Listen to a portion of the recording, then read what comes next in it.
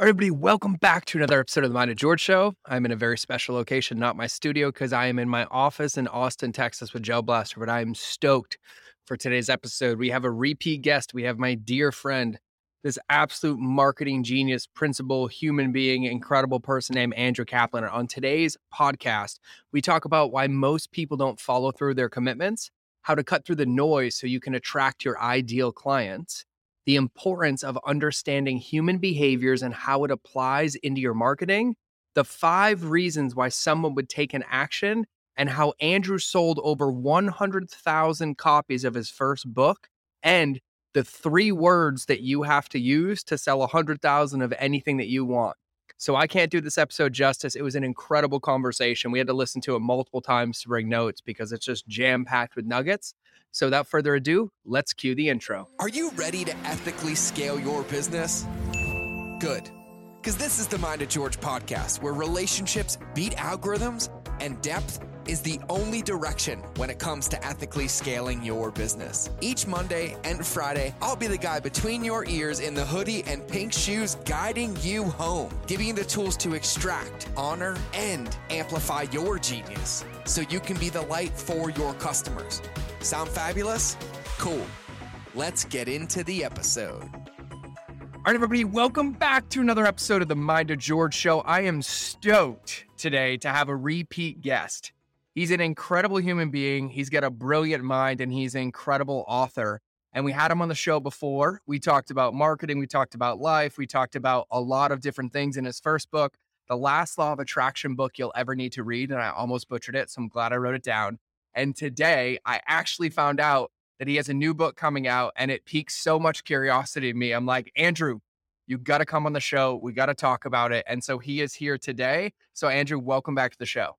George, thank you so much for having me, man. It's always a pleasure and an honor, really, to be invited back. And I took pride in almost making you butcher the title. That means I made it nice and long, right? You made it nice and long, but I mean, I understand that game. And I remind people that I also named my first business Civilized Caveman Cooking Creations.com. So, you know, I have no room to speak about confusing names or titles because that was something I'm like, as an entrepreneur, I don't carry much embarrassment, but I was like, did my first website really say Civilized Caveman Cooking Creations.blogspot.com? That was the first one in 2010. And I was like, I basically made it impossible to find my website. So luckily I bought all the misspelled domains and it helped me in the future. So I think you're great. I think you're great. So, you know, it's funny you say that. It's like, it's a critical part of the process where whether or not it's a mistake, you go through things that you see as mistakes because it helps you make better decisions and faster, more efficient decisions when it's time for a new step that you're going to take. And this is why I love your perspective, my friend, because that is the name of this game. Rinse, repeat. And it's funny, over the years, every year in business, the name got shorter and shorter. And so it ended up just being civilizedcaveman.com, 7 years later. But yeah, I learned a lot of lessons in that one. I give a whole lot more foresight into thinking about the future and the possibility rather than throwing out all the ideas. And so Yeah. I'm pretty And stoked. not to speak for you, George, but based on the way I know the way your mind works, that when you're advising people, those are key pieces of insight, whether you're just unconsciously drawing from, where you're giving someone's throwing something at you, like, listen, that's going to work, but not as well as this because of X, Y, and Z. And now we've got this going on.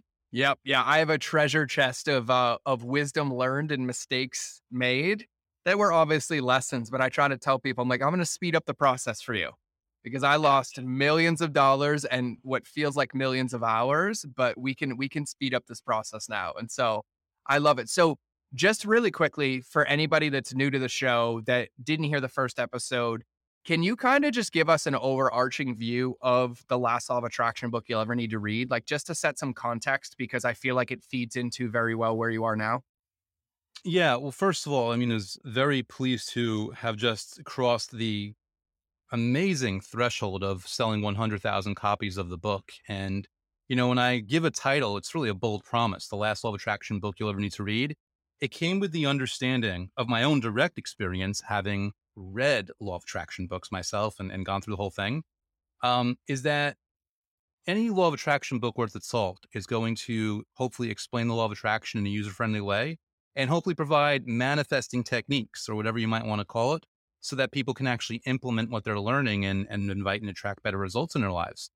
And what I wanted to do is add this third element, which was identifying that a lot of people read these books, they get excited, they try it out, they even begin to get results, and then they still quit.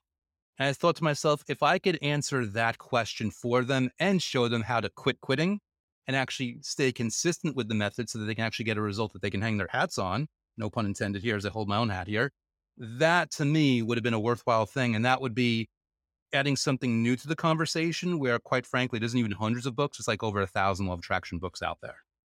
I love that, man. Yeah, I think, I consume what you put into the world, and I'm a big fan. And I love what feels like easy for you to take these big concepts, these big ideas, and break them down into frameworks that are understandable. But I think even more so, to give you some kudos, not even that understandable, but you tend, in my opinion, to think in this fashion of, I don't want what I put out into the world to become shelf help. I don't want somebody to just consume it.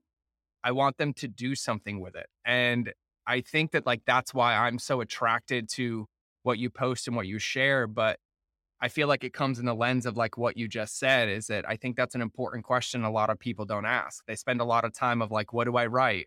What do I share? What do I teach people? But they never go over that last mile of, like, how do we ensure that not only does somebody consume it, but then they take action on it and then continue to take that action. So what's that process like for you? Because that, in my experience, that is not a normal thought process that I run into. Mhm. Typically, I meet everybody in the, here's my idea, here's what I'm posting. And I was like, yeah, but in that customer journey game, that last mile that you prioritize is so powerful, and it's not normal. Yeah. Well, first of all, I love the term shelf help. It's giving me a memory of, like, you've said this to me before and it blew me away last time. And I don't know if it was on camera or not, but that is kind of where this begins, this motivation of not wanting to have that thing that collects dust on the shelf and is actually useful.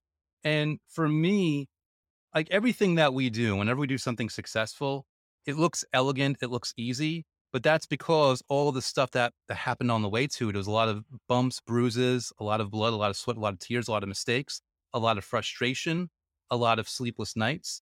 And for me, it was just a self identification and a journey for myself over 20 years of just trying to be better. And whether it was about the law of attraction, or it was about fitness, or it was about business, about marketing, about anything, learning stuff, reading books, going through programs, and struggling with my own limitations of me not implementing. And it gave me this insight, like, this is, in my humble opinion, the missing piece.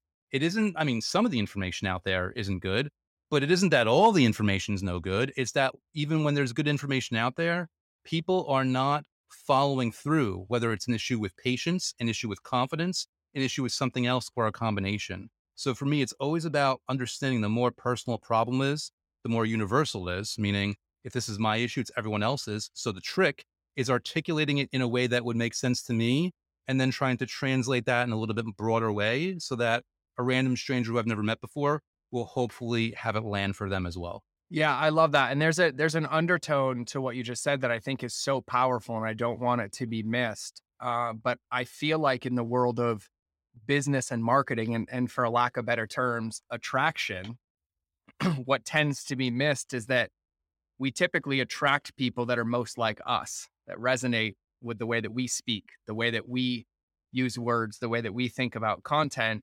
And yet we try to solve challenges outside of ourselves without really looking at the easiest path that we have, which is ours, Mm, right? I'm the same way. Like, the reason that I create the content that I create is because I don't read books. I won't sit down and read long articles. Like, I will consume 99% of content on video. And so I just have this natural proclivity where it's like, that's what I want to put into the world. And so, with that, in that lens of, like, you reflecting in 20 years of, like, okay, I consumed that, didn't keep it going. I started this fitness journey, didn't keep it going. I remember that piece of information I've heard 9 times, and yet I still haven't implemented it. What would you say are, like, the 1 to 3 things that you really reflected on in the mirror and started to put into practice to allow yourself to start to get that traction and get those results? Yeah. So one of the things that I bring up in the last Law of Attraction book you'll ever need to read is my definition of the ego. And I always say that because ego is such a loaded word and we all bring our own meaning to it. But my definition of the ego, and it's a recognition of the part of our brain that all it cares about is that we're alive. Meaning whatever, money problems or relationship problems or even health problems you have right now, your ego is looking around saying, well, my person's alive right now and I don't want to risk the status quo. So even if there's a perceived improvement, I'm going to do what I can to leverage their fears, uncertainties, and doubts to prevent them from moving forward because I don't know if that change will threaten survivability. For example, someone wants to be rich and famous. I probably said this on our last conversation. For all your ego knows is when you become famous, you get a stalker, and that's a threat to your survival. For all your ego knows is when you become rich, well, then you're going to have family coming out of the woodwork to try to sue you for your home or whatever else might be. So your ego loves you. It's a misguided attempt to protect you, but it will keep you stuck in place with what to you rationalize as perfectly feasible reasons why you can't do X, Y, Z. But really, it's just a rational lie that you're giving yourself to keep in place. And like the key for all this is like one, the recognition of that, but two, and this is where I wouldn't have the same luxury if I were like in the fitness space, for example. Even though my way is not the only way, and even though willpower has a certain level of value, knowing that the ego will feed on our fears, uncertainties, and doubts, and knowing that we will always have this subconscious need to kind of get out of the work, I thought, what could if I could provide content where there is no resistance, there's no pain you have to go through. In other words, if the thing that I prescribe, for lack of a better word, that's going to get you where you need to be, if it's fun and convenient and something that's fast that you can look forward to that fits in with your schedule, well, then there's a much higher likelihood that you will therefore be consistent and get the momentum and then get the result. And then once you have the result, not only do you have the confidence to continue, but it's also that same thing that's fun, fast, and convenient. So that was my mindset with the Law of Attraction content of, let me make this a no-brainer where it only takes 5 minutes a day. And people, even if they don't get their results yet, just doing the method in the moment is a win in and of itself because it's feeling good rather than being stressed out about your life or your spouse or your business or your finances or whatever else might be going on in your life. Yeah, I love that. I love that. And it really plays into understanding that this is a game about progress, not perfection, right? Like we can make progress and make progress and make progress, which is actually like a kind of a perfect segue. And I got to give you kudos. So I have traditionally published a book, right? I'm a 22-week New York Times bestseller. And in that world, I watch people sell 25,000 books, and it's like one of the biggest accomplishments of their life, right? Like when you get up into the 100,000 book category, that is like sacred territory. That is hollow ground that not many people stand on. And I remember I never understood until I got my book numbers and they told me how much of an anomaly that was. But I feel like one of the reasons that you've been successful, and this is just my outside perspective looking in, is that you've made your book, and we'll talk about the new one as well, a priority to where you're not trying to do perfect launches or sell 100,000 books overnight. You are keeping it fun and fast and simple, and you're protecting progress over a grand scheme of time, which creates your book and really anything you put out in the world as a massive asset that lives forever the more that you breathe life into it. And so, like, I just want to say massive kudos because selling 100,000 books, it puts you in, and I don't know the number, but it's in like the top 0.5% of all books. And so that is a massive, massive accomplishment. And I feel like hearing you speak and even hearing how your brain works and the way that you teach these methodologies, you basically applied the same thing you teach in the book to then sell the book and then get these incredible results that you're speaking about today. Yeah. And first of all, thank you so much for the acknowledgement, George. Like, I mean this, it sounds like, sunshine and roses or whatever, but coming from you, I take that as a high compliment. And for me, yeah, it is a bit surreal to think like I've passed that 100,000 book mark, but by that same token, the initial goal is like 1 million and I'm being patient with myself. And, the 100,000, it took 2.5 years. It took 2.5 years for that to happen. And it could have just as easily been 2.5 months or 2.5 decades. But whatever time frame it was ever going to be, I was always going to stay on point because I believe in it. So I'm on mission. And I think it's an important thing. I think sometimes, we have that cliche of do what you love, but no one ever asks like, well, why is it important to do what you love? And in my humble opinion, the reason you're supposed to do what you love or actually just do something that inspires you or pushes you every day, because only in that way will you be patient with yourself and resilient and stick with it, even when things aren't perfect. And one thing that I mentioned in the new book is something I learned from Dan Kennedy, not personally, but just reading his books, is I remember a story he told where even after he'd already made it as a multimillionaire, he made this almost pact with himself that every single day in some way, shape, or form, whether it was a big thing or a small thing, he was going to do at least one thing in service to his business. And that, again, could have been hosting a sold out marketing event or just answering an email or a fax back when faxes were a thing. And that's what I take with me into this. This conversation we're having, it counts as that one thing. If nothing, for all the emails I've already answered today, each of those counted as their one thing.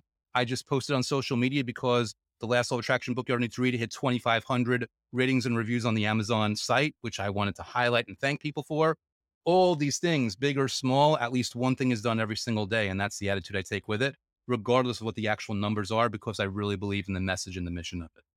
Yeah, man, I love that. I don't even know who said it. It's probably been a rebutchered quote 8 million times, but it was something along the lines of like, people overestimate what they can do in a year and they underestimate what they can do in 10. And Yes. I love that because like even your philosophy is something that I take every day. Like somebody interviewed me the other day and they're like, how do you view success? I was like, well, when I go to bed at night, it's gone. I view every day as a reset. I have to earn my marriage. I have to earn my kids. I have to earn my team. I have to earn my business. And I look at every day as like, what is my minimum input that's going to protect my progress? As long as it's heading in the direction that is somewhere that I want to go, I'm going to prioritize that and celebrate that to keep the momentum going, also to build the confidence that I can do this and to have respect for myself, to not move the starting line or the finish line or collect evidence that it should be done somewhere differently, but really prioritizing on like what matters and making sure that every day we chunk that down. And I love Dan Kennedy. His stuff is incredible. He is one of the greatest minds in the game of like business and marketing. And I love that whole ethos. And I feel like before we get into your new book, what I love about your books and the one that you wrote and the new one, and even your philosophy around how you take action is the parallels. And it's really easy to talk about like how you sell 100,000 books. But if you remove the lens of book, it's the same applicable principle to every bucket of entrepreneurship, of every bucket of business, of every bucket of fitness. And so I want to set that tone for everybody listening because we're going to talk about the book is called like, what is it called? So 3 words I use to sell 100,000 books. 3 words I use to sell 100,000 books. And it's really easy. But when everybody's listening to this, what I want you to do is I don't want you to listen through the lens of a book or a nonfiction book, unless you have one and plenty of time, listen to that. But understand that these principles are the same principles that can be applied to a course or to a program or to a product or to your social media or towards your business. And so I just wanted to set that stage. And so now, will you set the tone? Like, how did you go from the last Law of Attraction book you'll ever need to read to, you know what, I'm going to write another book, which by the way, is not a easy process from somebody who's done it, to I'm going to publish the 3 words I use to sell 100 books. Like, what was that look like? Was there an inflection point? Like, what brought you to that area to decide that like that was the next place you wanted to go? Yeah. Well, first, before answering that, just a quick acknowledgement. I love the way your mind works because you instantly identified that the book, even though it is targeted for nonfiction authors, it is a sales and marketing book in disguise. And like, I love people that spot that because there's so much gold just in that mindset. To answer your question is very interesting because we were just saying like 100,000 books or 50,000 or even like 25,000. This is rarefied air. And again, because part of my process is sharing my wins on social media, and a quick little sidebar, it's not bragging, it's sharing, meaning because I understand that somebody, if they see I've sold 25,000 books, they're like, oh, that's cool. It'll take until I've sold 50,000 for them to be willing to actually give it a shot and look at it. So part of this is like advertising, just giving credibility. Like there's something to this, people, if you want to check it out. So as I'm posting these results, as I'm sharing 5-star rave reviews and all these different things, I got people asking like, Andrew, how are you doing this? Can we get on a phone call? Can I pick your brain? That's like the favorite term, right? Pick your brain, which on the front end of it, or like when I used to be the person looking to someone, it's like me just, I wasn't trying to take advantage of them. I just wanted some valuable information. But to be a little cynical, when you get on the other end of it, it's translated as like, let me take time out of your day that you don't have. But I didn't want to say no. And, again, I don't want to be the person that's hoarding this information either. So I thought to myself, well, all these people are getting on calls and I'm actually not even doing them a service by talking their ear off for an hour. Let me write a book and break it down. And that way, the next time somebody has something, it's not even expensive, like $4 on Kindle. So it's not like I'm making them pay me money or anything. It'd be much more expensive for a paid call with me. I'm like, let me actually break this down. And that way, even people that have never met me, they can just learn from this. They can glean from this. And I did this the book was probably about 70,000 copies sold when I made this decision. So I spent these, 5, 6, 7 months, whatever it was, building it with the title in mind, knowing that I was not going to release this until I'd passed the 100,000 copy threshold, so that there was a little bit more, credibility to the title and people would pay a little bit closer attention. But it really came down to a bunch of people asking and me checking with myself, like, is this something that is willing for me to put in the time and exhaustive effort and energy of doing the book, which it was. And I just said yes. And that's kind of what got us to where we are now. I love it. Yeah, man. I think there's two very important things that you said. Number one is celebrating your successes, right? Like it's a massive, massive part of success. And there's nothing wrong with you achieving something, winning something, doing something, and celebrating the shit out of it because it's magnetic. And when you have gratitude for those things and you celebrate those things, you cement in the decisions and the choices and the actions that you took to get there, which allows you to carry them forward. And unfortunately, we live in a world where people sometimes chop it down, but I'm going to put a challenging thought for everybody in here. We also have to recognize that our wins and our successes, when celebrated, create dissonance for people or a divide or a reactance because it's calling them to something different. And when we continue to live in that positive energy and understand that as leaders, as entrepreneurs, as people that are making a difference, our job is to create that possibility. And if everything we do makes everybody happy, we're not really inciting change and getting those emotional based decisions. And I tell people this all the time. I'm like, if somebody really hated you, if they really hated you, they wouldn't take the time to publicly send you a message over and over and over again. And I look at those things as cries for help. I'm like, oh, I'm doing something right. Let me build a relationship. Let me say thank you for the feedback. And then there's times that I learn from it as well. But I think it's huge. And I wanted to call out that you said it because I think one of the biggest things that I run into in coaching and entrepreneurs and businesses, it feels like pulling teeth to get entrepreneurs to celebrate their wins, like to be proud of the work that they've done and where they've come from. And I swear it's the one thing that I say more than anything. It's like as a fitness trainer, you're like, drink water, drink water, drink water. As like a coach to entrepreneurs, every day I'm like, what are your 3 wins? What are your 3 wins? Why haven't you shared them? Why aren't you posting them? Where are they going? How come nobody knows about them? And I think it's a massive, massive component of this. And so I want to acknowledge you for that because I think it's huge. And then the other part too, that I really, really, really, really love, and this is the undertone of like what you do, whether it's the book in disguise or not, is that you're a classic lesson in how to basically guarantee success. You leverage your first book, you treat it like it's an asset. You take the time to put it out there and you're constantly breathing life into it, understanding that the only responsibility that exists is for you to make sure that that book has legs and it has life. So you post it, you share it, you do those things. But in that, you got to spark up conversations where your ideal avatar, where your people are like, Andrew, I have a question. Andrew, I have a question. Andrew, I have a question. And then you're able to hear that, be agile, and then insert solution because you are actually connected to your customers. You are connected to your readers. And this basically is what we guarantee success with. And then I love that you even set a benchmark for yourself. You're like, everybody wants this. I'm going to create an asset because the need is there. And I'm also going to hold myself accountable to keep selling the first book while I write this other one so I can release it when I hit 100,000 copies. And so there's some like deep principle-based wisdom in what you shared. And so I wanted to call some attention to it because I really love it. Thank you. Yeah, it's funny. It's funny to hear you call it out because I think the most effective and powerful thing we can do is leverage our human nature. Meaning you take the understanding of the what we assign meaning to as the positive aspects of our nature and the negative aspects of our nature, and finding the best combination of leveraging that stuff. And in a way, it's like, even by the way, I think you can be selfless and selfish at the same time. Meaning, if you like help people, and I mean help them, over deliver on everything you do with the understanding, like, yeah, you're probably going to get rewarded. If you're not going to take it personally, but you do this with the understanding that you're going to get some kind of benefit, because that will keep you motivated. That will stay on point. There's nothing wrong with it. Your selfishness is being leveraged to help other people. What a beautiful, and not hurt anyone in the process. Like, what a beautiful thing.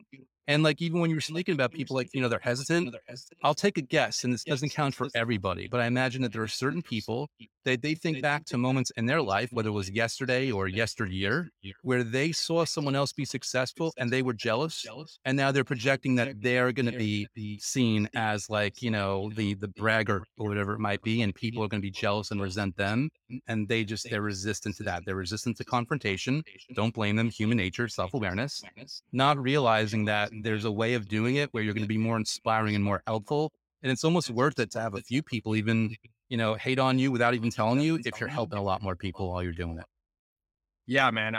So much wisdom in there. I have like so many tweetables running through my head of like people that I admire or I get coaching from, and like just developing all these different things. But I'll save that. But I want to get into this book. Like, here's what's so funny. I found out about it through a mutual friend, and he's like, I need to introduce you to Andrew. I'm like, I know Andrew. Oh, I didn't know he had a new book. And then the moment I saw the title, I was like, I need to know everything about this book, like hook, line, sinker. And the consumer marketer in me, because the marketer in me loves marketing, the Zygarnik effect went nuts. And I was like, I had so much innate curiosity. And there's a science to this. And even when you titled your first book, The Last Law of Attraction book you'll ever need to read, like, there's so much in there, and there's so many lessons in how you do this. And so what is the question that people should be asking themselves if they want their book to have an irresistible title? And in the lens of business, if they want their offer or their video or their podcast to have this irresistible title, like, how do you break that down? So I'll do it in the context of the book itself, and it'll be very easy to translate for other stuff. Yeah, for sure. So here's the thing, or maybe my brain will be inspired and I'll come up with good examples also, because that's how it works sometimes. We as, again, human nature, let me have an identification of something about myself where if it was really told to me, I wouldn't necessarily be proud of it, but at least I'd be aware. I think when we write books, we can't help but want our friends and family to be impressed with us. We want to look cool. And I hate saying cool because now I sound like an old guy. You want to look cool, don't you? But I'll use cool because everyone understands anyway, right?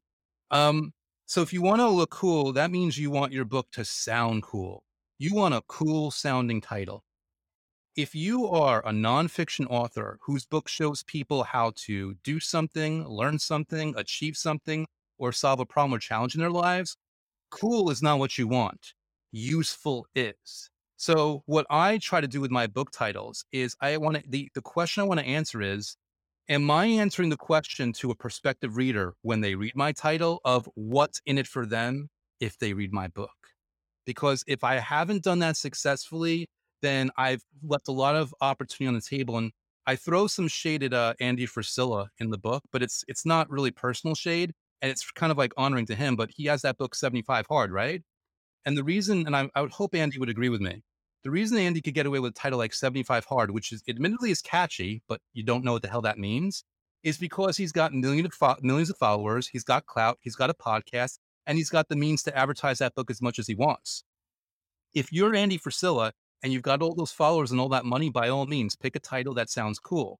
But if nobody knows who you are, you want a book title where if they're trying to search for their solution on Amazon and they read your title, they'll actually know that you could help them. And that's a key thing that people miss out on because they're more interested, not even realizing it, of impressing their friends and family, of impressing their girlfriend or their boyfriend, of looking good on the dating app, of looking good in their Facebook group or whatever else. I know this is a long-winded way of saying this, but this also goes for whatever program you might do. Make sure it's clear through the title itself what's in it for the person if they actually go into this, delve in, invest in your offer, and actually receive your content. Yeah, I love that. And I'm glad that you answered that way, because I think all too often people give too much thought, and not too much, but they give a misaligned amount to what's in the book, but never the wrapping paper to where somebody will actually have the intrigue or curiosity to pick it up. Right. Same Mm, thing with content. They'll spend hours mapping out a course, mapping out a video, mapping out a podcast, and then they'll spend 10 seconds mapping out a title that doesn't speak to that thing. And to give kudos to an author that I love, Jonah Berger, who I reference all the time, you nailed the cool points, because we have to understand that human beings in the world of consumption or business, they're only doing things for one of five reasons: humor, credibility, education, social status, or controversy.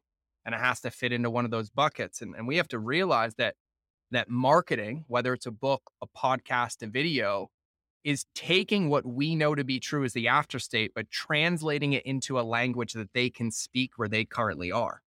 And so that's the most important part. So I love that whole cool curiosity, putting it in there. And like, I literally read your book title, The Three Words I Used to Sell 100,000 Books. And I'm like, yep, I'm interested. And here's what's funny. I sold 175,000 the traditional way. And I'm like, wait, what words were those? How, why? Like, and it yeah. sparks this curiosity in me. And if that curiosity is met with a current pain point or a current question I have, then naturally my proclivity is I'm going to lean in. And so I love that. So go ahead. Yeah. And if I may, real quick, I want to highlight something for people listening right now. Um, not that we've spoken about the book that much yet, but I've been skirting around the three words itself. And hopefully, if the last answer I just gave was useful, notice how I was able to give a useful bit, a marketing strategy, a marketing insight without actually telling you what the words are. And this is something that I say near the beginning of the book, like, okay, I'm obviously in this book, I'm going to tell you what these words are, but I really want to preface it by letting everyone know it's not the words themselves on their own, whatever these words are. That's not the impressive thing. The important thing, the key thing is how the words are leveraged, the lens through which they are viewed through in every strategy and every decision that you make. And that for me is it's like such an important thing. It's all about how you use words. It's all about how you use ideas in order to make the impact and get the effective bang for your buck that you're looking for. Yeah. Yeah. I love that. I love that. So let's talk about the book. Give us the overview. Give us the, Yeah, well, so basically the whole thing is I'm skirting around the three words themselves. I don't want to spoil the surprise for people, but basically what I'm delivering is hopefully a very useful, very powerful philosophy. The very philosophy, the very strategy, the very lens of reality with which I used to get my book to 100,000 copies in sales. And with those words, I basically break down all these strategies of what I did. For example, how I put myself in front of tens of thousands of people on Facebook for free, how I leveraged YouTube, how I came up with the right title and all. I gave you one piece of it. I gave a lot more in the book. How to leverage the subtitle, because there's an algorithmic value to the subtitle that people overlook. Along with that, as a copywriter, this is a great subheadline also. I dive into interviews. I dive into all these different pieces, and I preface like, you don't have to do all of them, but I basically give this plethora of options and plethora of ideas that people can say, okay, let me take my content, let me take my book or my info product or whatever it might be, and run it through these ideas and try and put myself out into the world and position and present myself in this way so that people are going to be excited about what I offer. People are going to recommend it. People are going to tell their friends. People are ideally, hopefully, will write some 5-star rave reviews, and there will just be a power and a momentum. And as a perfect example, even this, where a mutual friend was telling you about me again, where you were already aware of me. But what if you weren't? This is how this works without me even looking, without me even knowing what's going on, because I've invested so and planted so many seeds in so many different ways. There's all these ways by which right now, as we speak, somebody new is being introduced to me through the book or through a recommendation through some other way that allows me to continue to push this content forward and serve more people and get it out there more deeply. yeah. And here's what's funny about the recommendation. I just met him about 3 weeks prior, and his email wasn't like, oh, I think you know Andrew. It's like, hey, I know you have a podcast. I haven't even listened to it, but I have an incredible guest that would make a massive, massive impact on your audience. And he has a brand new book. And so, barely knowing me in increasing like his authority and social status by design, he wanted to introduce me to you. And it just sparked his interest knowing I had a podcast. And so, what do you think are some of the most important things for people to focus on or remember when it comes to leveraging the power of relationships and word of mouth? Um, in the end, you're serving the other person, and you're serving everybody. You're serving everybody in every way that you can think of that's applicable to them. So, for example, there's this person who quite let's I'll try to be like I'll be it sounds egotistical, whatever. I think I'm a good podcast guest. All right. Hopefully I am. Hopefully people agree as they listen to me, right? If not, I apologize. But assuming I am, this person is doing me a solid, which their social currency. They're doing you a solid, which is social currency for them through you. Like this person it sounds egotistical. By recommending me, if you take me on and I do a good job, that person looks good. That's a win for them. But you, by taking that risk and trying it, you look good for your audience because you've put someone in front that's giving them more value. You look good. I've had the opportunity to shine. I look good. And ideally, the audience has a chance to learn something and implement it. So they've been like, the key to all this is every person that's involved on a macro or micro level, how many of these people can you serve in the way that's specific to them simultaneously without driving yourself crazy? I mean, there's a hierarchy. If you know you can only successfully serve 3 out of the 5 people, well, at least do that. But shoot for 5 people. Hell, shoot for 10 that you don't even know where they're going to be served in whatever way, shape, or form you can think of. That to me is the crux of relationships. Yeah, and there's nothing egotistical in there, man. Like this is what I teach. The reason I trademarked relationships beat algorithms is like one of my marketing laws is that everyone has to feel valued or get value, whether they give you their credit card or not. And intrinsically, I use it as a marketing law. But what we're talking about is humanity. Like everything we do in this world is based on relationships. And I have yet to be in a relationship where I felt taken advantage of, where I felt lied to, where I felt stolen from, where I felt used, that I wanted to then turn around and reciprocate back something positive. And so at the core of this is like human being principles. But unfortunately, I don't know why in the world of business, it became a lost art and transactions took over for the transformations. And so nothing egotistical in there. You are a great podcast guest. This is your second one, and I love it. And yes, there's a lot of benefit. And I really believe, and as cliche as it sounds, is like rising tides. But I would venture to say, just knowing you from the outside without being in your ecosystem, that's probably one of the biggest strategies, quote unquote strategies, that was utilized to sell your book. Because when people find you, when they get a hold of you, you're not like, no, I'm not going to talk to you, buy my book. You're like, how can I connect with you? How can I serve you? And yes, on paper, it might take 20 more seconds than it would to send them a link. But that 20 seconds is the biggest distinguishing factor for how that person turns around and utilizes their social currency to be a part of your world. Yeah. And not that this is wrong with it. I mean, everyone has their own schedule that they need to protect. Everyone's got their own mindset and their own approach. But anytime someone did invite me onto a podcast, sight unseen, like not even recommendation, they just heard about me. At no point did I go, I don't know how many viewers you have. At no point, like how many episodes you've done. Like, you know what? No, like in my back of my mind, the worst case, I'll have more practice at giving a better interview, and maybe I can really help this person, whether they've got one audience member or they've got thousands or they've got tens of thousands. Like my attitude was like, just get out there and give value. And again, it's also for me, again, I'm a box checker where it's like, I want to do something every day in service of the book. That counts as my thing. Thank God I found this random stranger who invited me on their podcast, because now I don't have to worry about what my thing's going to be today. Everything's a perk. Everything's a value in that way. Yeah. And here's what's crazy. Like you and I are so aligned, but I think about this. I think about business, books, business, success, courses, audience, social, boom, boom, boom. Nothing happens behind the computer that gains us traction where we want to go. Everything happens in the real world. And to this day, I've been on over 4,000 podcasts and I have never said no. So I've been, and I don't talk about this a lot, but I've been almost 30 people's first ever episode. And they're like, why would you come on my show?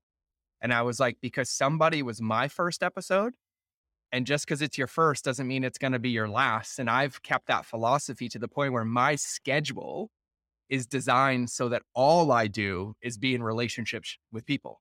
I say yes. And sometimes it takes me 6 months, right? I'm like, hey, listen, I'm slammed. I have a course launch. I have 2 events. I would love to come on your show. Can we schedule it out 5 months in advance? But still to this day, I have yet to say no to absolutely any show. And I want to give weight and credence to that, because I think a lot of people think about even the social currency or the benefit in such a short lens without understanding the length of the ripple.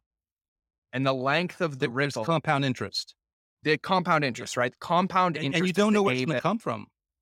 Yeah. Never. And it's funny, that's just hearing you say that, it reminds me that I love being someone's first episode, because if that person, if that's the next Joe Rogan, there's 3 episodes, and I'm just making this up, and you know more about podcasting. So you say, Andrew, you're wrong about this, but I think there's 3 podcast episodes that are the most viewed or listened to by each podcast.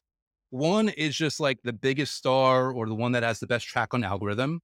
One's the most recent one, and then one's the first one. That's how, that's my estimation. People, if they like a podcast, they're always going to check out that very first episode.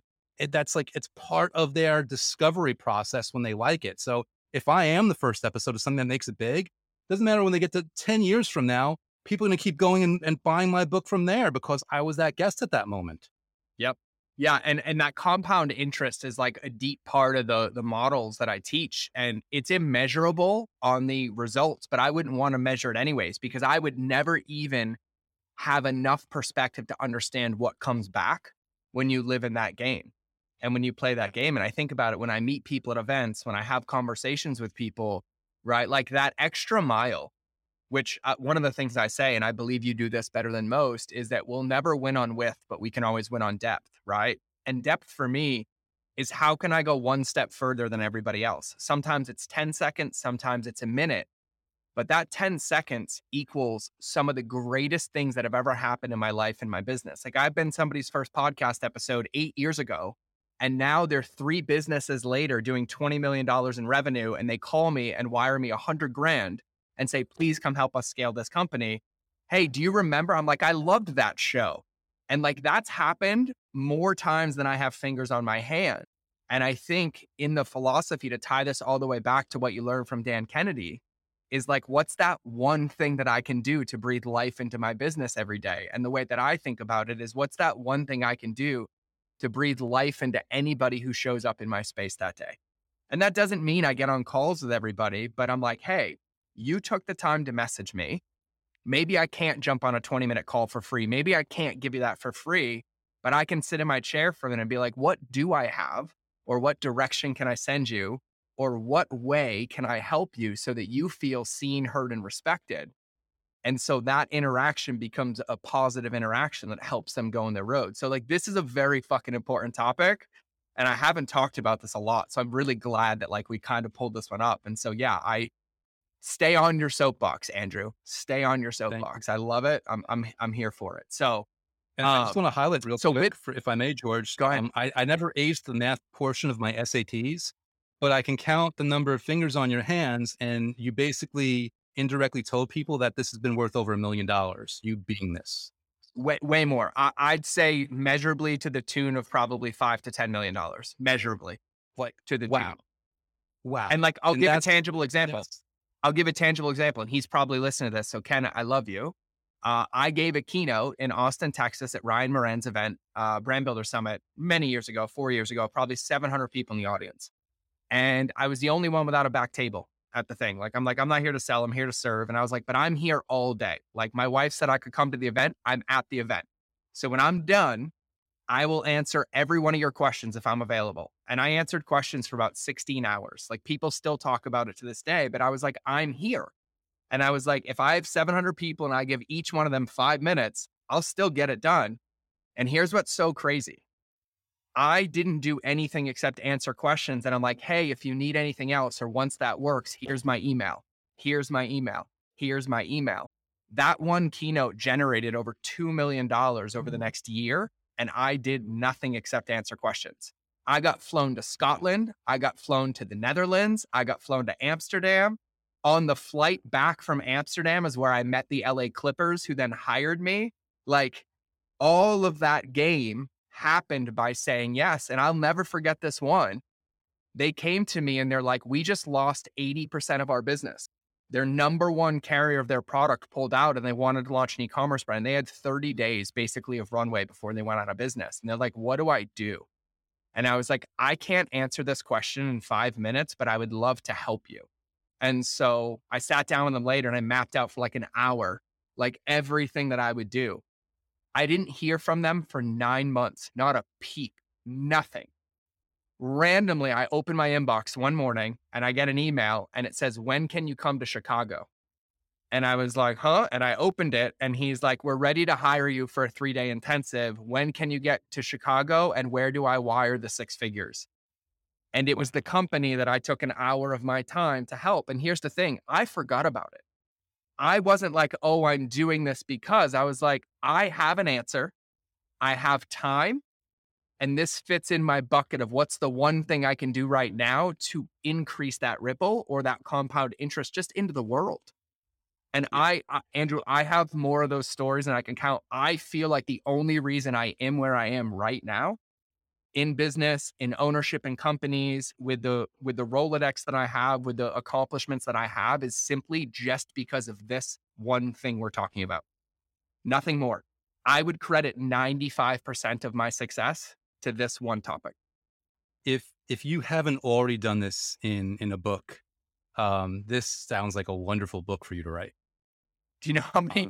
Do you know my publisher has been trying to pull like 5 books out of me for like the last like couple of years, and I was like, when the time is ready, I will gladly share. But you brought this up and sparked this, and thank you for letting me talk for a minute on my own show, even though I'm interviewing you. But I want everybody to put that out there. Listen, that the principles that Andrew are talking about, even the ones that he's talking about in business, philosophy, the ones that he's implemented into his business and into improving his business every single day, are literally like the laws in which I operate by that are probably single-handedly directed to my success. And so give credence to what has been talked about. And we have a little bit more, but like, the weight of this is huge. Like, I can't put a bow on it anymore for anybody.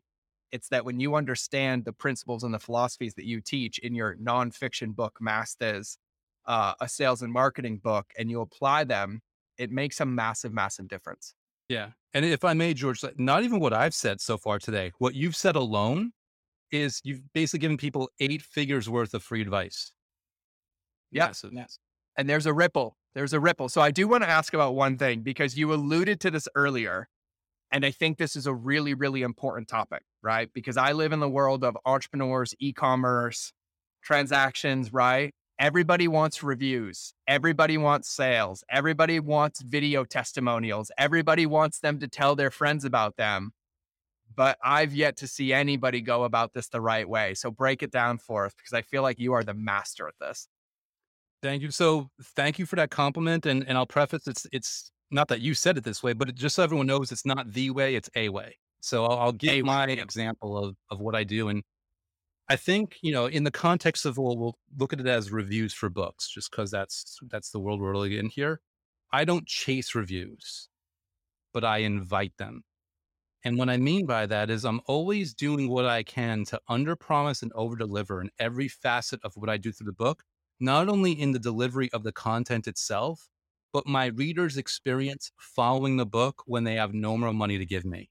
So one thing, the story I love to tell about this, or the example I love to tell, is I think, a lot of independent authors out there, there's a situation where they'll go on Amazon, they'll put out their new book, and they'll get a 5-star rate review.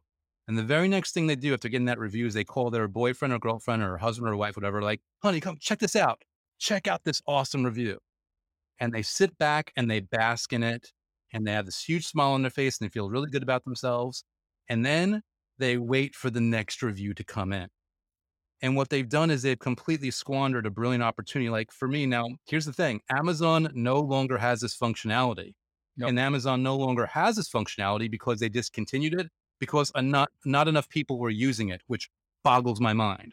But what I would do when a 5-star review came in is I would immediately reply back on the Amazon page in the listing to them, and not just, "Hey, thanks. It's awesome. I appreciate it." No, I would actually look at what they said in the review and I would address it personally. If they love chapter 4, I'd say, "Hey, here's a funny story about chapter 4 that you might not have known, blah, blah, blah." Or, "Hey, I'm glad you like that method. Here's an extra little tweak that you can do based on what you said that's going to give you extra mileage." And not only am I giving this reader, this reviewer, something that they've never gotten before, the acknowledgement of an author, which really breaks that stigma that authors are too busy or too good to interact. But I've also made this huge, loud statement that I'm going to respond to anybody else that bothers to write a review. So I'm simultaneously serving that person and inviting it. By that same token, I'm giving people massive bonuses in my book that they have to opt into, and then I'm emailing them massive value for free. And in 1 or 2 of those emails, I'll sneak in, by the way, if you want to write a review for my book, here's an easy link. And the link doesn't just go to the listing, it goes to the write a review section of the listing. They don't even have to scroll. I'm stripping away every possible bit of resistance or inconvenience to them doing that. So how does that apply to testimonials? Well, I apologize that I don't remember the name of the product because I don't use it, but there's certain products where you can email someone and from that screen, they just click record and just record their testimonial, or give them 3 short answers and say, listen, just a sentence, have contests. We're like, listen, provide answers to these questions. I'm going to enter into a contest where you're going to get a free day of coaching with me, or a free week of coaching, or a free month of coaching.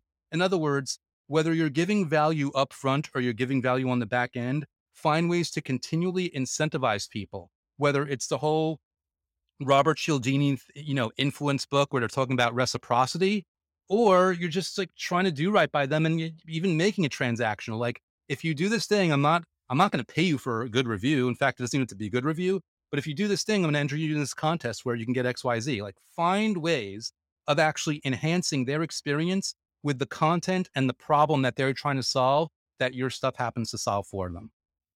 Yep. And I'm gonna kudos on top of this. And everyone, I want you to understand this, that getting a review, getting a testimonial, getting a share has to be a byproduct after an established relationship and their needs have been met first. Yeah. And that is one of the easiest ways to think about this, right? Because we have to understand what happens as a human being. And I like to give real life examples. Like, I gave this to somebody yesterday. I was like, hey, if you walk into a coffee shop every day and you say good morning to a person and they never respond, how many days would it take before you didn't say good morning anymore? And they're like, maybe 3. I'm like, great. What if on day 3 you said good morning, they didn't respond, and somebody else said, hey, good morning to you? Which relationship are you going to remember? And it's the human game of relationships. People want to feel seen, they want to feel heard, and they want to feel respected. And if somebody's going to take the time out of their day, even though we sold them a book and sold them a course and sold them a product, and to let us know, hey, this meant the world to me. Hey, I love this section. Hey, I loved when you said this. We owe it to them to respond if we expect or even want any chance of a successful relationship and that ripple to take over. And I think it's a very, very important thing to understand and remember, that we always have to remember who pays our bills and who keeps us in business. And it's the people that actually buy, review, and share and take the time to comment and engage. And so you have to make sure that you're always focusing on the people that have gotten you to where you are and understanding that there's humanity underneath it. And so I love that. I love that. Yeah. And if I may just add one more thing, to have, for lack of a better word, reverence for the person, whether they give you a positive or a negative review. Because if I'm running numbers, and they're very loose numbers, but I think less than 4% of my readership across all formats globally gave a review or even just a rating. Like, the reviews are even less. Ratings and reviews combined, probably like less than 4%. My number is actually a very high number. When you look at my number of reviews to sales ratio compared to other wonderful law of attraction books, I'm like way ahead. So if I'm way ahead, but it's less than 4%, that's saying like reviews technically are hard to come by, in the sense that when you want that review from that person, they've got distractions. They've got a spouse screaming at them in the background. They've got their boss that they have to reply to an email. They've got an angry customer they've got to take care of. They've got the doctor visit they have to do. They have all these, they've got their Netflix show that they don't want to miss. All these different things are competing with the space and energy that they're going to take to leave that review, which is why you want to make such an impact of value and impression on them that they're like, no, I'm leaving this review. And I'll say one more thing here because I love it. I was so pleasantly shocked when I got it. Someone left a review on Amazon back in April where they're like, I never leave reviews, but I have to leave a review on this because after reading Andrew's book, and I'm paraphrasing, after reading Andrew's book, I went from having my business shut down with everything going on in the world to making millions of dollars every month in my business. I think that's a wonderful enough of incentive of a person to like, I'm leaving a review. And by that same token, somebody else, she left a review, a comment on my YouTube channel. It wasn't an Amazon review. She left it on YouTube where she'd been trying to get pregnant for 8 years. She tried everything. She used law of attraction methods for 2 months. She got pregnant. Now she's working on her second. Even that amazing thing, which I'm so grateful she was on YouTube, that didn't get an Amazon review. It's like, so you never like, you want to move heaven and earth for everybody in every way, shape possible, because you know only a percentage of those. And it wasn't like she was refusing to give the Amazon review. It just occurred to her that was better to give a YouTube review. It wasn't a punishment, but I'm just saying, you never know how or when or why these reviews will come, but you do want to have reference for the understanding that people have so much going on in their lives. Everything that they give you, every bit of feedback is a true gift that needs to be hard fought and earned with every inch and fiber of your being. And you do that by making sure whatever it is that you have just delivers. It just delivers. And after it's done delivering, you deliver on top of that as well. That's like the attitude, the mentality that I like to carry in with everything I do. And some of it is effort that I have to keep pouring on. And some of it is built in installed effort, like the 50 to 60 emails that are pre-written that when people opt into my bonuses, they just get every day that I don't have to maintain, but I did put in the work on the front end. And I'm sorry, I'm going off on a rant here in a word salad, but it's so important. And there's so much people can get if they just listen and apply this.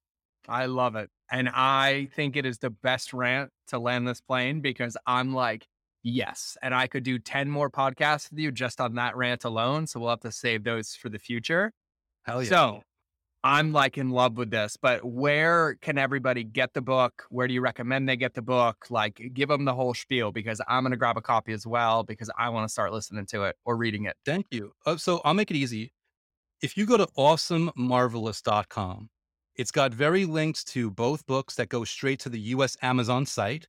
But if you're international, just search your local Amazon or Audible regionally for either the last law of attraction book you'll ever need to read or 3 words I use to sell 100,000 books. So awesomemarvelous.com is a good starting point, and which also goes to my YouTube channel, which by the way, even if you don't dig law of attraction, check out my YouTube channel because what you're going to see is an imperfect yet consistent or yet, real effortful action towards marketing my book through 3 video content. So just to check out and see how I get my book out there is another good example. But hopefully that made that simple, whether you want to pull out your wallet or get some free content. Either way, you can probably tell, and I mean this, it is my purest intention that some form of my content serves whoever's listening in some way, shape, or form. Yeah, man, it's apparent. And it's why we're friends. And I appreciate you immensely because you live what you teach and you embody it. And I appreciate it. And I see you and everybody listening. I would highly recommend you go get a piece of Andrew's content, whether it's the last law of attraction book you ever need to read, the 3 words or less. I used to sell 100,000 books or courses or programs or YouTube videos or whatever since the principles apply. The YouTube is there. So the website is Awesome Marvelous. Awesomemarvelous.com. Awesomemarvelous.com. So we'll make sure we put that in the show notes. Andrew, from the bottom of my heart, man, thank you for coming back on the show. Thanks for being here. Thanks for letting me riff on my own podcast and like inspiring thoughts. I'm awake now. I'm ready to go. I appreciate it immensely, dude. Hey, George, I mean this in every sense of the word. You're the host for the reason and you have this value. I love that we had an opportunity for you to riff on because you've got so much magic to share. I'm so grateful that you let me come on while you were sharing some of your magic as well. Yeah, man, it's an absolute honor. So for everybody listening, make sure you go to awesomemarvelous.com. I did read the first book and it was incredible. I'm adding the second book. Get a copy, get it in, start using the principles, start using the words. And most importantly, make sure this episode does not become shelf help. If nothing more, go back, listen, write one thing down that you took away from either Andrew or myself and put it into practice and do it consistently. And trust me, it will be worth it, but it will do nothing if you do nothing with it. So Without further ado, that's where we're going to wrap the show. So here comes the outro. Thank you for listening to another episode of The Mind of George Show. Please make sure you subscribe on your favorite channel that you listen to, whether it's in the car, on your run, or in front of the television. Make sure you leave a review to help other people know how much you love the show, and quite frankly, help me know how much you love the show because I read them all. And if you want 5-minute daily insider nuggets on business, marketing, leadership, mindset, or any other tool that you would need to build and scale your company, make sure you register for my invite-only newsletter. I call it the Lightkeeper Lessons. I hold nothing back here, and I share everything that works for me, my friends and mentors, and thousands of my students around the world to thrive in life and keep our lighthouses shining brightly. We will eventually be charging for this, but for now, for you, because you're listening to the podcast, it's free. So if you want to sign up, go to www.lightkeeper.club, fill out the application, and then check your inbox because it's magic. You actually have to open the emails to get the gifts inside. Otherwise, you can get access to my Relationships Beats Algorithms Facebook community and other free resources on the website. So just go to www.mindofgeorge.com, and I'll see you in the next episode.